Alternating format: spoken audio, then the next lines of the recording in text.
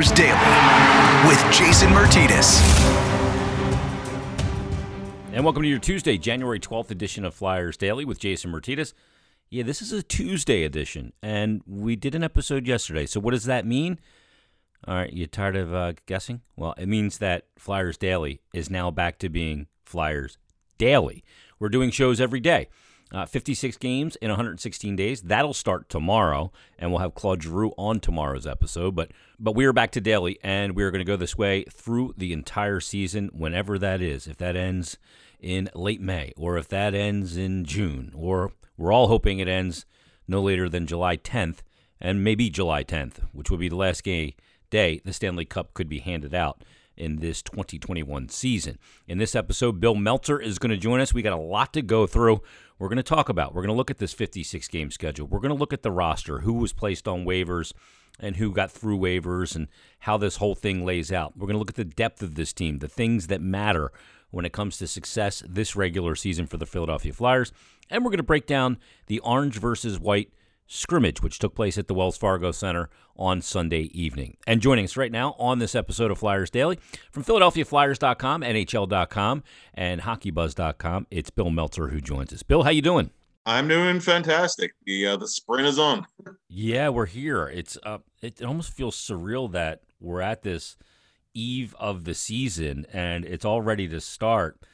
How many conversations did we have about, are they going to get the return to play done? How are they going to defer the money? Is it going to be escrow and all these things? But you know what? None of that even matters anymore, right?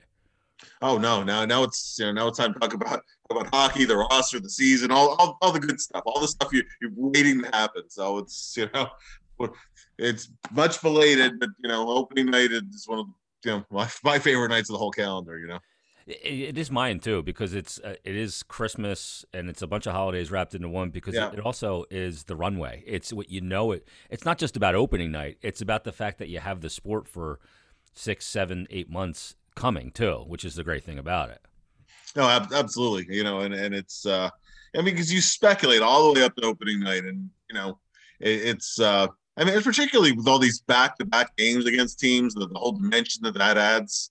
It's going to be really, really interesting. Like if the Flyers were to win both games against Pittsburgh, it's Cup fever instant. And if if the Flyers were to not win, to lose both of those games, then all of a sudden people overreact to that too. So it's just all par for the course, but it's all good stuff. Bill, before we get to this season, let's first go back, because I've heard it mentioned by several players, and Claude Giroux will be on tomorrow's episode, and I already taped that interview for everybody that knows. That's the magic of podcast. But and one of the things I asked him about was the way last season ended, and that Game 7 against the New York Islanders. We know they got down in the series, and they battled it back just to get it to a Game 7, and maybe they exhausted a lot of their emotional energy just to get it to 7. But nobody liked how it ended. Travis Konecny mentioned it, and he said, "I let it hurt. I wanted to feel it." Kevin Hayes has talked about it. Claude Giroux's talked about it. Sean Couturier, Jake Voracek. Alain Vigneault the other day said, he's really challenging Jake Voracek because it's not about winning one playoff series. Using last year and the pain of last year is important, although you can't reside there any longer.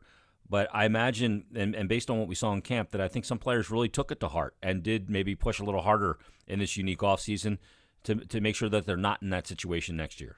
Yeah, I think that when you lose in a series in 7 games, particularly when you're a game away from a conference final, in some ways, the deeper you go in the playoffs, the more it stings when you do go out. And players question themselves, what more could I have done? Was I, whether it's within games or getting ready for the bubble, did they have the stamina to last through the 2 series, whatever it might be. A million things go through their heads, and it's a miserable feeling. It's a miserable feeling until you're actually the next season starts, and then you focus on the season that's in hand, and then you go from there. I mean, players very much live in the moment. It's the nature of the athlete, but I think that's a good thing. That's part of the experience of a team anyway. Very few teams win in their first kick at the can. And I think that it's for a large part of this group, the Travis Sanheims, the Phil Myers, those guys, Farabee obviously was a rookie. I mean, those players, it was really their first time experiencing any of this. So it's say Carter Hart's another one. I think for that group going through the experience of winning a series and then losing in 7, I think that I think that's a very valuable experience. And again, I mean, I think it's a good thing that they found a little bit of that hurt and that pain to help motivate them to get ready for this year. I'm sure champagne in Lord Stanley's chalice tastes better when it comes after you had the bitter taste of defeat prior. No question. Yep. No question. It's incremental, Yeah. Bill, one of the things, and we talked about it leading up to the camp, and we're kind of looking at storylines, right? And you were writing about them, some great storylines and angles about this camp. And I think we all knew that Nolan Patrick would be a storyline and a very intriguing one because, and we've talked about it, the trickle-down effect of if he is healthy or if he's not healthy, what it does for this team in slotting and their depth if he's healthy or if he's not healthy. Frankly, what we've seen in this camp, I think, is, first of all, that Nolan Patrick is the number one storyline, and it's for all the right reasons. He, look, maybe we haven't seen him play in a long time, and you forget the certain skill set that he possessed, even though his first 2 years in the NHL weren't wildly successful. But where he looks as a player right now looks leaps and bounds from where he was when he left us 2 years ago in that last game in April of 2019. And his play looks tremendous. And to couple that with every player, veteran player, young player, I talked to Eric Gustafson about it. Who has surprised you in this camp? And they didn't even hesitate. It was Nolan Patrick. This guy has not only wowed the fan base, the media, but he's wowed his teammates as well, and he has become the number one storyline out of this training camp. No question. I mean, you start with the fact that he's in tremendous physical condition. You can see on the ice. Yep, he's not blowing at all. Yeah, not at all. And just how engaged he was in the scrimmages, and the number of plays he was making, high skill plays that he was making look easy. Yeah. And it was nice for him to get a goal in the inter squad game. You don't really worry too much about. There are no statistics, not even the preseason. But for a player to go into the season looking like that, I mean, now all of a sudden the Flyers really do look truly deep down the middle. The 1-2-3 punch. Yeah, the 1-2-3-4. Yeah, because Lawton is, Lawton is one of the best fourth line centers in the league. I mean, just up and down the lineup. I mean, you had guys who had good camps. I'm thinking Morgan Frost, for example. If there was in most camps and in other groups, he would be open on the opening night roster. We don't know if he is or isn't because as we're having this conversation, those determinations haven't been announced yet. But I don't think it's likely he's going to be in the starting 12, even if he does make the team. But it wasn't for anything he did. I thought he had his best NHL camp to date. I thought a lot of guys, Sam Morin had a good camp for a guy who was injured for so long and changing position. Young guys like Zayd Wisdom. I really think a lot of guys really impressed in this camp, and that's that's good for the short term in terms of internal competition, and it's good for the big picture too as well because they're going to be injuries, and obviously you have a long term future to consider as well. So there were a few injuries in camp and whatnot. We're still waiting to find out what Shane Gostisbehere status is, but I think all in all, especially for such a short camp, it was a really good camp. Yeah, maybe the only kind of bummer about the camp is that Ghost didn't make it through all the way. He's deemed unfit to play. Yeah. And we didn't get a chance to get a look at Tanner Lashinsky and got a limited look at Wade Allison.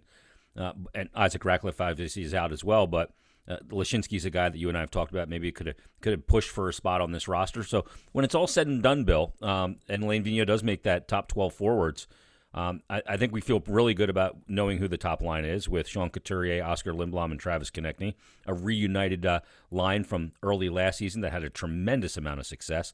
I'm so excited about that line. It's fresh feeling, too, by the way, which I think is awesome.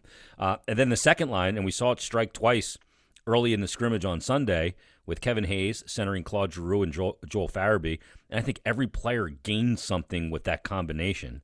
And then the third line, we're looking at, I guess, Nolan Patrick in the middle, James Van Riemsdyk and Jake Voracek. And also, you have a 65 to 75 point player in Jake Voracek at his peak, in an 82-game schedule that is now playing on your third line with a guy in James Van Riemsdyk who has scored 30 in this league repeatedly. coming off a bit of a down year last year. And then and a talent like Nolan Patrick, and then your third line, or fourth line rather, is Scott Lawton, who led your team in scoring in the playoffs, by the way, former first-round pick, with Michael Raffl and Nicholas Aube-Kubel. I mean, that's depth personified at your forward position. 1 through 12. That's again, there are bound to be injuries and whatnot. I mean, but the pieces fit together too. It's not just a collection of names. Great point. They have two-way players. They have they have some bigger body guys. They have guys who put the puck in the net. They have playmakers. Guys will go in the corner and dig pucks out and battle. They have guys with experience and penalty killing, and two pretty good power play units too. Up front group. In terms of forward depth, I mean, I think the Flyers. It's hard to say the Flyers are anything other than a contender based on that 1 through 12 group, because it's really, really good. It's one of the best 1 through 12 groups the Flyers have gone into in a season quite a long time, actually. Yeah, you're going back in probably to the late 90s to even something comparable. The other thing too is on every line you have a really good 200-foot player. Correct. And you have a really good offensive player on every line too. To be able to throw every line out that has the ability to score. We saw the scoring get spread out last year, and Tyler Pitlick was a part of that at points, and Nicholas Aube-Kubel at points, and whether it was all over the lineup. But now you have skilled lines that can score but can also check you as well. It's a matchup nightmare for opposition. I don't want to overstate it. I mean, this is just from camp and everything, but it's pretty impressive. Bill, the scrimmage, the orange-white scrimmage, it was an interesting game to watch. First of all, from our vantage point as media, you and I were both there. You were down on the concourse level.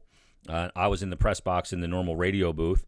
I'm usually behind the scenes in the auxiliary locker room for home games. But first of all, your impressions of the building while a game was going on, even though it wasn't against an opponent that the Flyers will be scratching and clawing in this Eastern Division to make a playoff spot against. Yeah, it reminded me of, obviously on a smaller scale, but what they did in the bubble. They had the tarps on the end there. They had, like the little perch where Barnhart sang the anthem and where Gritty was, and they're trying to replicate the whole in-game experience. So that'll be, people watching at home on TV will see the stands empty, but they have the crowd noise, they have this, they have that to try to make it more. But listen, the atmosphere is not going to be the same until the building is full. The energy lacks. They're right. It just is. There's no two ways around that. From where we were, I mean, it's cool where you can hear a little bit of the chatter from the bench. It's not quiet, so it's you hear a little bit of that in the press box too, but it's just different. The closer you are to the ice, you can appreciate the speed of the play at which it develops.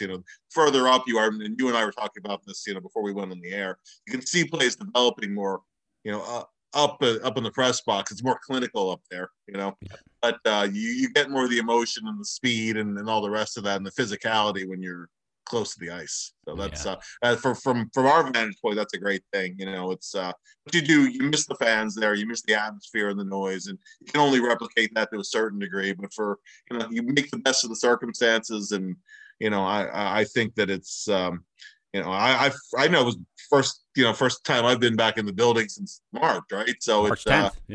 It felt it felt wonderful to be back. It also felt a little bit strange. So kind of like going to the shore in the wintertime. You're used to going to the beach and seeing all these people, and it's so alive and the energy to it. Yeah. And then when all those people aren't there to experience it with you, it's good to be back, but there's also a depressing nature that that the building doesn't have the same heartbeat and energy at that time. No, absolutely. The fans are very conspicuous by not being there because they really are. They really are the sixth skater on the ice, so to speak. It's that's so much a part of the game, and big for the players too. They feed off crowd energy.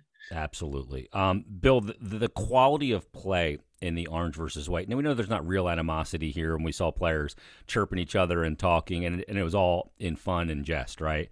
When the Penguins are at the Wells Fargo Center on Wednesday, that won't be the case. But the quality of the hockey, what did you think of the quality of play?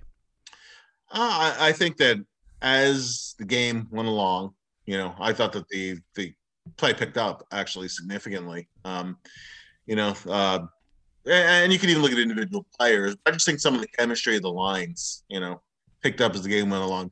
Nolan Patrick's line was buzzing that whole second period before they finally scored a goal. Before Patrick tied up the game. I mean, they were clicking. I thought Carter Hart, who didn't see a whole lot of shots for the game really, but the second Kevin Hayes goal would be one that was at a real game. You go, that wasn't a good goal. But after that, as Hart tends to do, settled right in, and he had some tough saves to make in that third period. And stopped a breakaway and a penalty shot, and even it was White Wiley, but it was still a penalty shot. He made a nice move on the backhand, and and then that's the Everett Silvertips shootout. The Everett connection, absolutely. Yeah, I have to ask him if he used to try that on him in practice, but then there was the 9-round shootout, but I'd be lying if I'd say it was a compelling shootout. Yeah. Well, the goalies dominated once again. Yes, they did. Now, Elliott made a really good save. One sprawling glove save, and and I think Sandino caught a post. Yeah, but, and Elliott got one with the inside of the paddle there too. Yes. He got beat bad and then laid the paddle down and got just enough of it to angle it wide. Yes. Yeah, I mean, I all things considered, I thought the hockey was good. You're right. The Nolan Patrick goal, I thought was, again, he just knows the right places to go. He's just parked in the right spot. And the first goal of the game was a thing of beauty. The Farabee, Giroux, Kevin Hayes. I mean, the passing was precise. Gorgeous.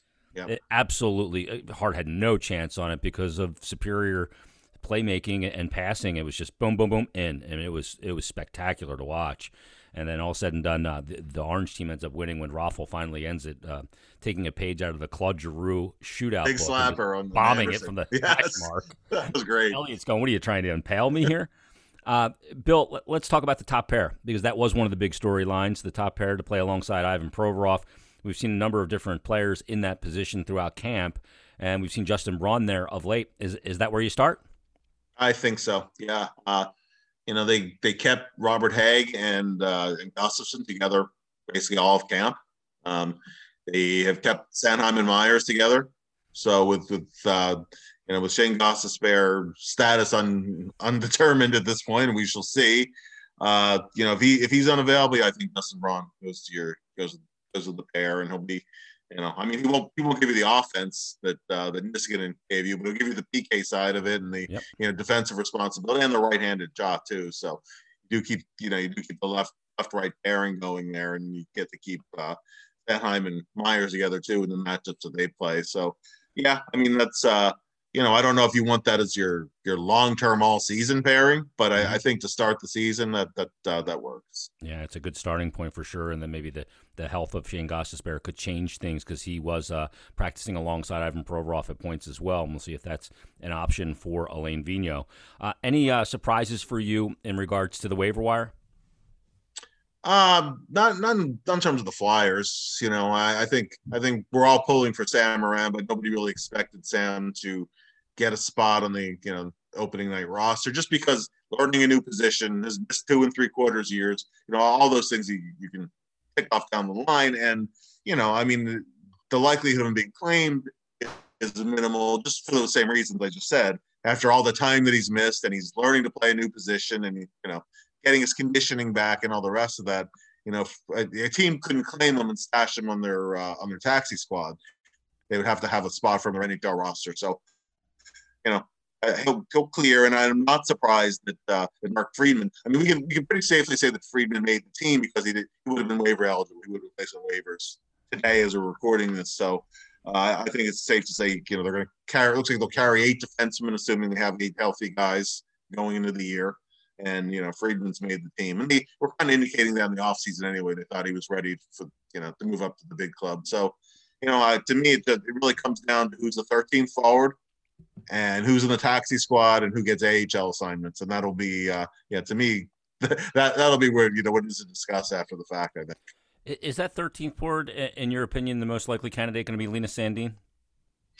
I think he was a guy that I had just in that he's a veteran. Yeah, 24 years old. 24 years old. a two-way guy. He can move around. He can play wherever you need him to play. Can play a fourth line role if there's an injury there. In Sweden, he played much higher in the lineup. So that's the kind of player you might see there. Or you might see, I think Connor Bunnaman has a shot of being the 13th guy too. Yeah. Can play center, can play left wing, can play that bottom six kind of a role. Now if there were to be an injury in the top six or even the top nine, then I think Morgan Frost slots in. But I think with going with a healthy forward group, that's going to be your 13th forward. Be one of those two guys, Bunnaman or Sandin.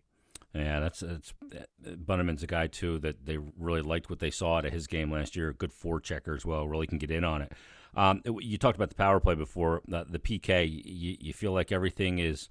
They had a good PK year last year, and that was an issue, a weakness for a number of years. They seemed to get it straightened out last year under Mike Yeo. There's a lot of will. It's not necessarily skill when it comes to PK. It's will. And do you think they'll be remaining strong in that area with the assets they have to deploy at the PK? I do.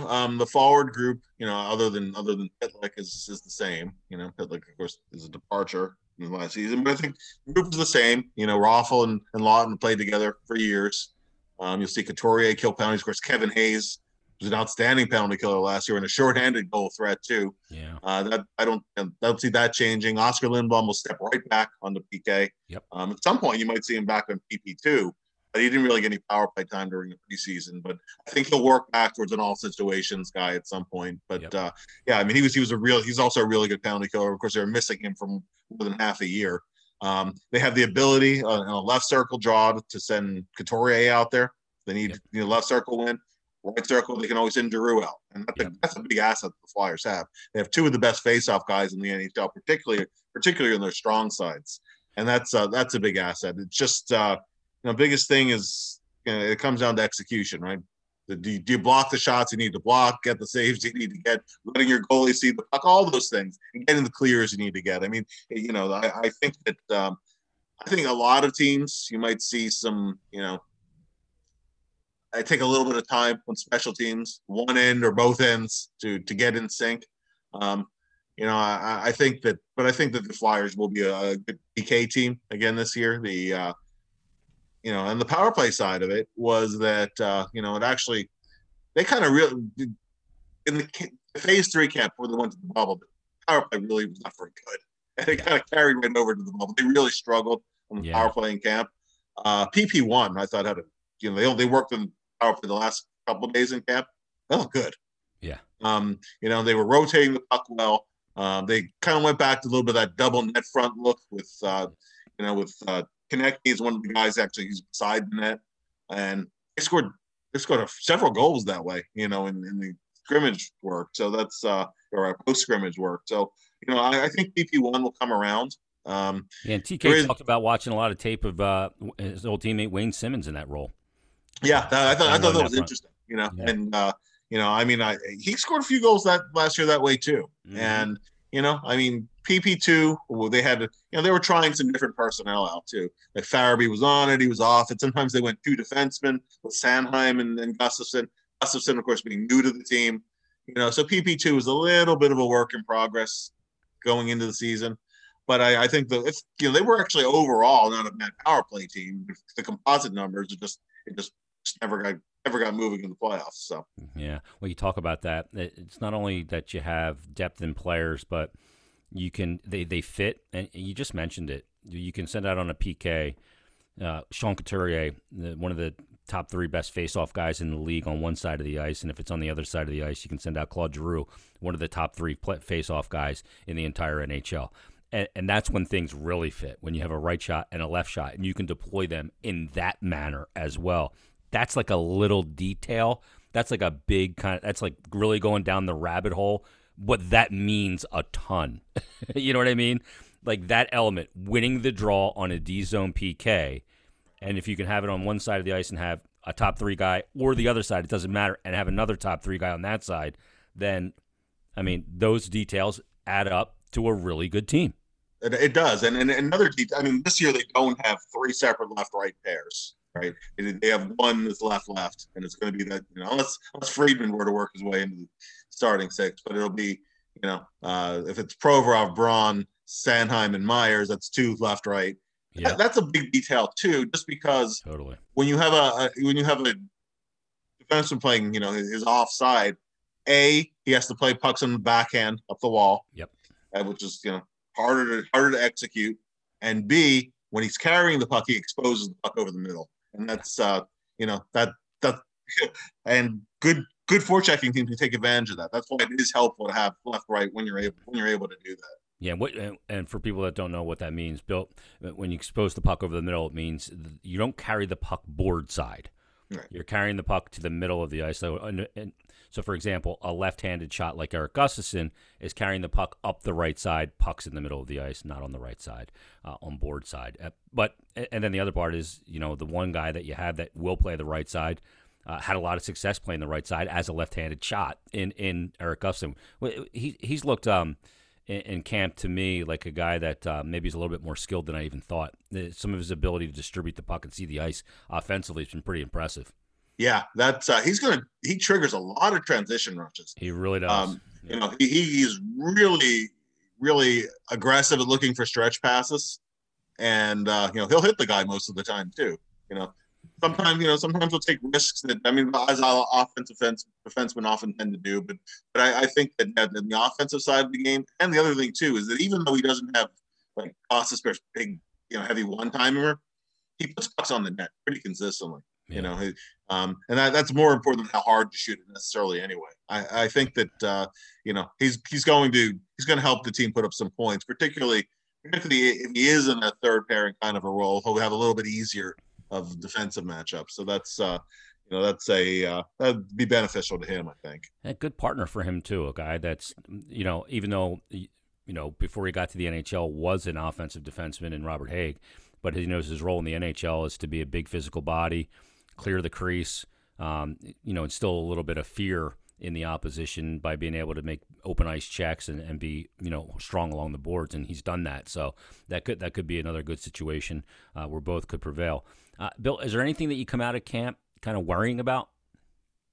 Well, we were just talking about the defense. Listen,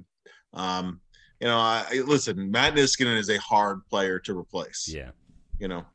Just in terms of being able to settle things down when it gets chaotic. In terms of the number of minutes he played, every situation in the game. If he had a bad shift, if he had a bad game, never worried about a carryover. He set a tone for that entire blue line, and that's just very, very hard to replace. That's my concern with the team. It's just the blue line coming together for the long term, and I think for the Flyers' success, no matter what pairing they're playing on, they're still together at this point. The Flyers need Travis Sanheim and Phil Myers to take the next step and not just play at a high level sometimes, but play at that higher level consistency. That is a big key to me for the Flyers to take that next step for me. That contend a big group of teams that you can imagine scenarios where they can make a deep run to being a team that to me be one of the favorites. If those two can take a jump and overall continue to develop, then I think you can they can account for the departure of Niskanen. But until they show that's a question. And with consistency, like you said. Absolutely. It's a great point. And if they are able to do that, the stress that they will put on opponents up and down their lineup will be pronounced, and that is what ultimately has ultimate success in the sport, without question. Yeah, I look at the whole thing, and look, we're talking about all the positives here, and there's a lot to talk about, and rightfully so. But if there is some concerns, replacing Matt Niskanen is not easy, and the leadership that he brought, and maybe his job was to just come here for a year and show some younger guys the way, right? How it's done. All said and done, that may be the case. But the other thing, too, is, and I want to wrap up with this, is in talking to Erik Gustafsson, I enjoyed my conversation with him a couple episodes on Flyers Daily so much because he's a new guy. As we came to camp, I think we were talking about it one day when we were out of camp going, but this feels like last year.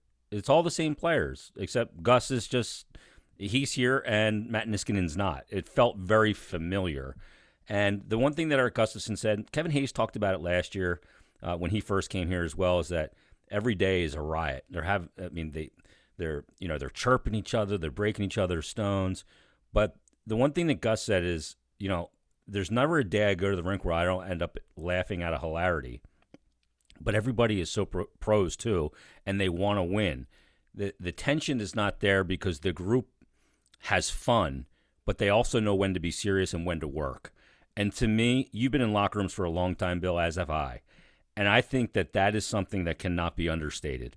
I think that element of a group that really has fun together cuts tension. And they're going to need that in a 56-game season in 116 days. You're going to need that. Guys are going to get on each other's nerves from time to time. Absolutely. That's going to happen. But when you have that, you got the combination of Michael Raffel and Scott Lawton, who are a comedy show, right? And you got guys like Jake Voracek, who is just, at this point in his career, just so aloof, right? And you have, and Claude's a guy who can chirp it up as well. And James Van Riemsdyk. You have so many of these guys and personalities that I don't think that part can, look, there's no stat that measures it, but to me, it's of paramount importance to have that and to be able to cut tension. And I think that only can be a good thing for a team, especially with a head coach that preaches accountability the way he does. I think it's the perfect combination. No, absolutely. And it does start with the head coach. Vino's a very fun-loving guy away from the ice.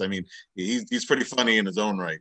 Yeah. But he pushes the players hard and he demands accountability. And they players know that coming to the rink. And they also know it's never personal. If he pushes them, it's not because he doesn't like them. It's strictly hockey.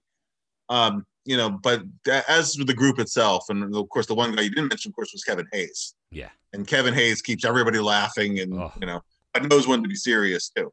And that's been a big addition to the team. I think you absolutely hit the nail on the head because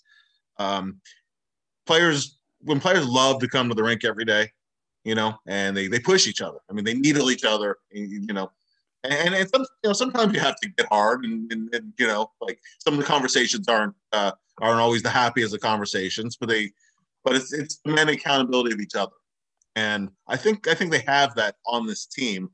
I think that it's funny. I remember had a conversation several times, with our old buddy Chris Tarian, and I asked him what was the favorite team he played on in your years with the Flyers, and I expected him to say it was the mid-'90s when the team was just bursting to contender status. It wasn't. It was that 99-2000 team that had Keith Jones and had Luke Richardson and had Craig Berube, and he said, "I love coming to the rink every single day." Yeah, it was great group of guys. Blast. Yeah, yep. It was a blast, and they were a really tight-knit group. And it wasn't necessarily the best team the Flyers ever had in terms of record during his years and whatnot. It wasn't the most talented group necessarily, but they were the closest knit group. And this team has a little bit of that too, where it's a very tight group. So that you can combine those two things. Yeah. Enjoy going to the rink because you enjoy the guys you're playing with and the camaraderie that comes with it, and winning. That's all a whole different level. No question. The other thing too, and talking to Claude Giroux, and you hear that on tomorrow's episode, I brought up where he dumped. I forget who it was. He checked over the boards in the second half of the scrimmage, I believe, on Wednesday. It was Wiley, I think. Was it? Yeah, it was Wyatt Wiley. Yeah. And I asked him. I said it seemed like the intensity level was ratcheting up every day, and by Wednesday you had put a young rookie over the boards. And he said, "Well, the only reason I did it is because Justin Braun cheated on his shootout attempt and caught him from behind, and he wasn't happy with it." Yeah, he cross-checked him in the corner too. Yes. But he said there was a lot of talking out there, and sometimes it's hard with going against your teammates because there are so many characters on this team. But I thought that was pretty funny that he said that, and you can hear that again in the full conversation coming up on tomorrow's episode. Well, Bill, no more conjecture, no more anything. It all starts for real tomorrow. You'll be at the center tomorrow. I'll be at the center. We wish every fan was there with us tomorrow, but we will be there with them in spirit as the season gets underway. It's the day we've all been waiting for, the kickoff to the puck drop on the 2021 NHL season for the Philadelphia Flyers against the Pittsburgh Penguins. Bill, thanks for doing this, and we'll be talking a lot. My pleasure. That's the latest episode of Flyers Daily. Again, Claude Giroux will join us on tomorrow's episode, and we'll talk to you on game day on Flyers Daily.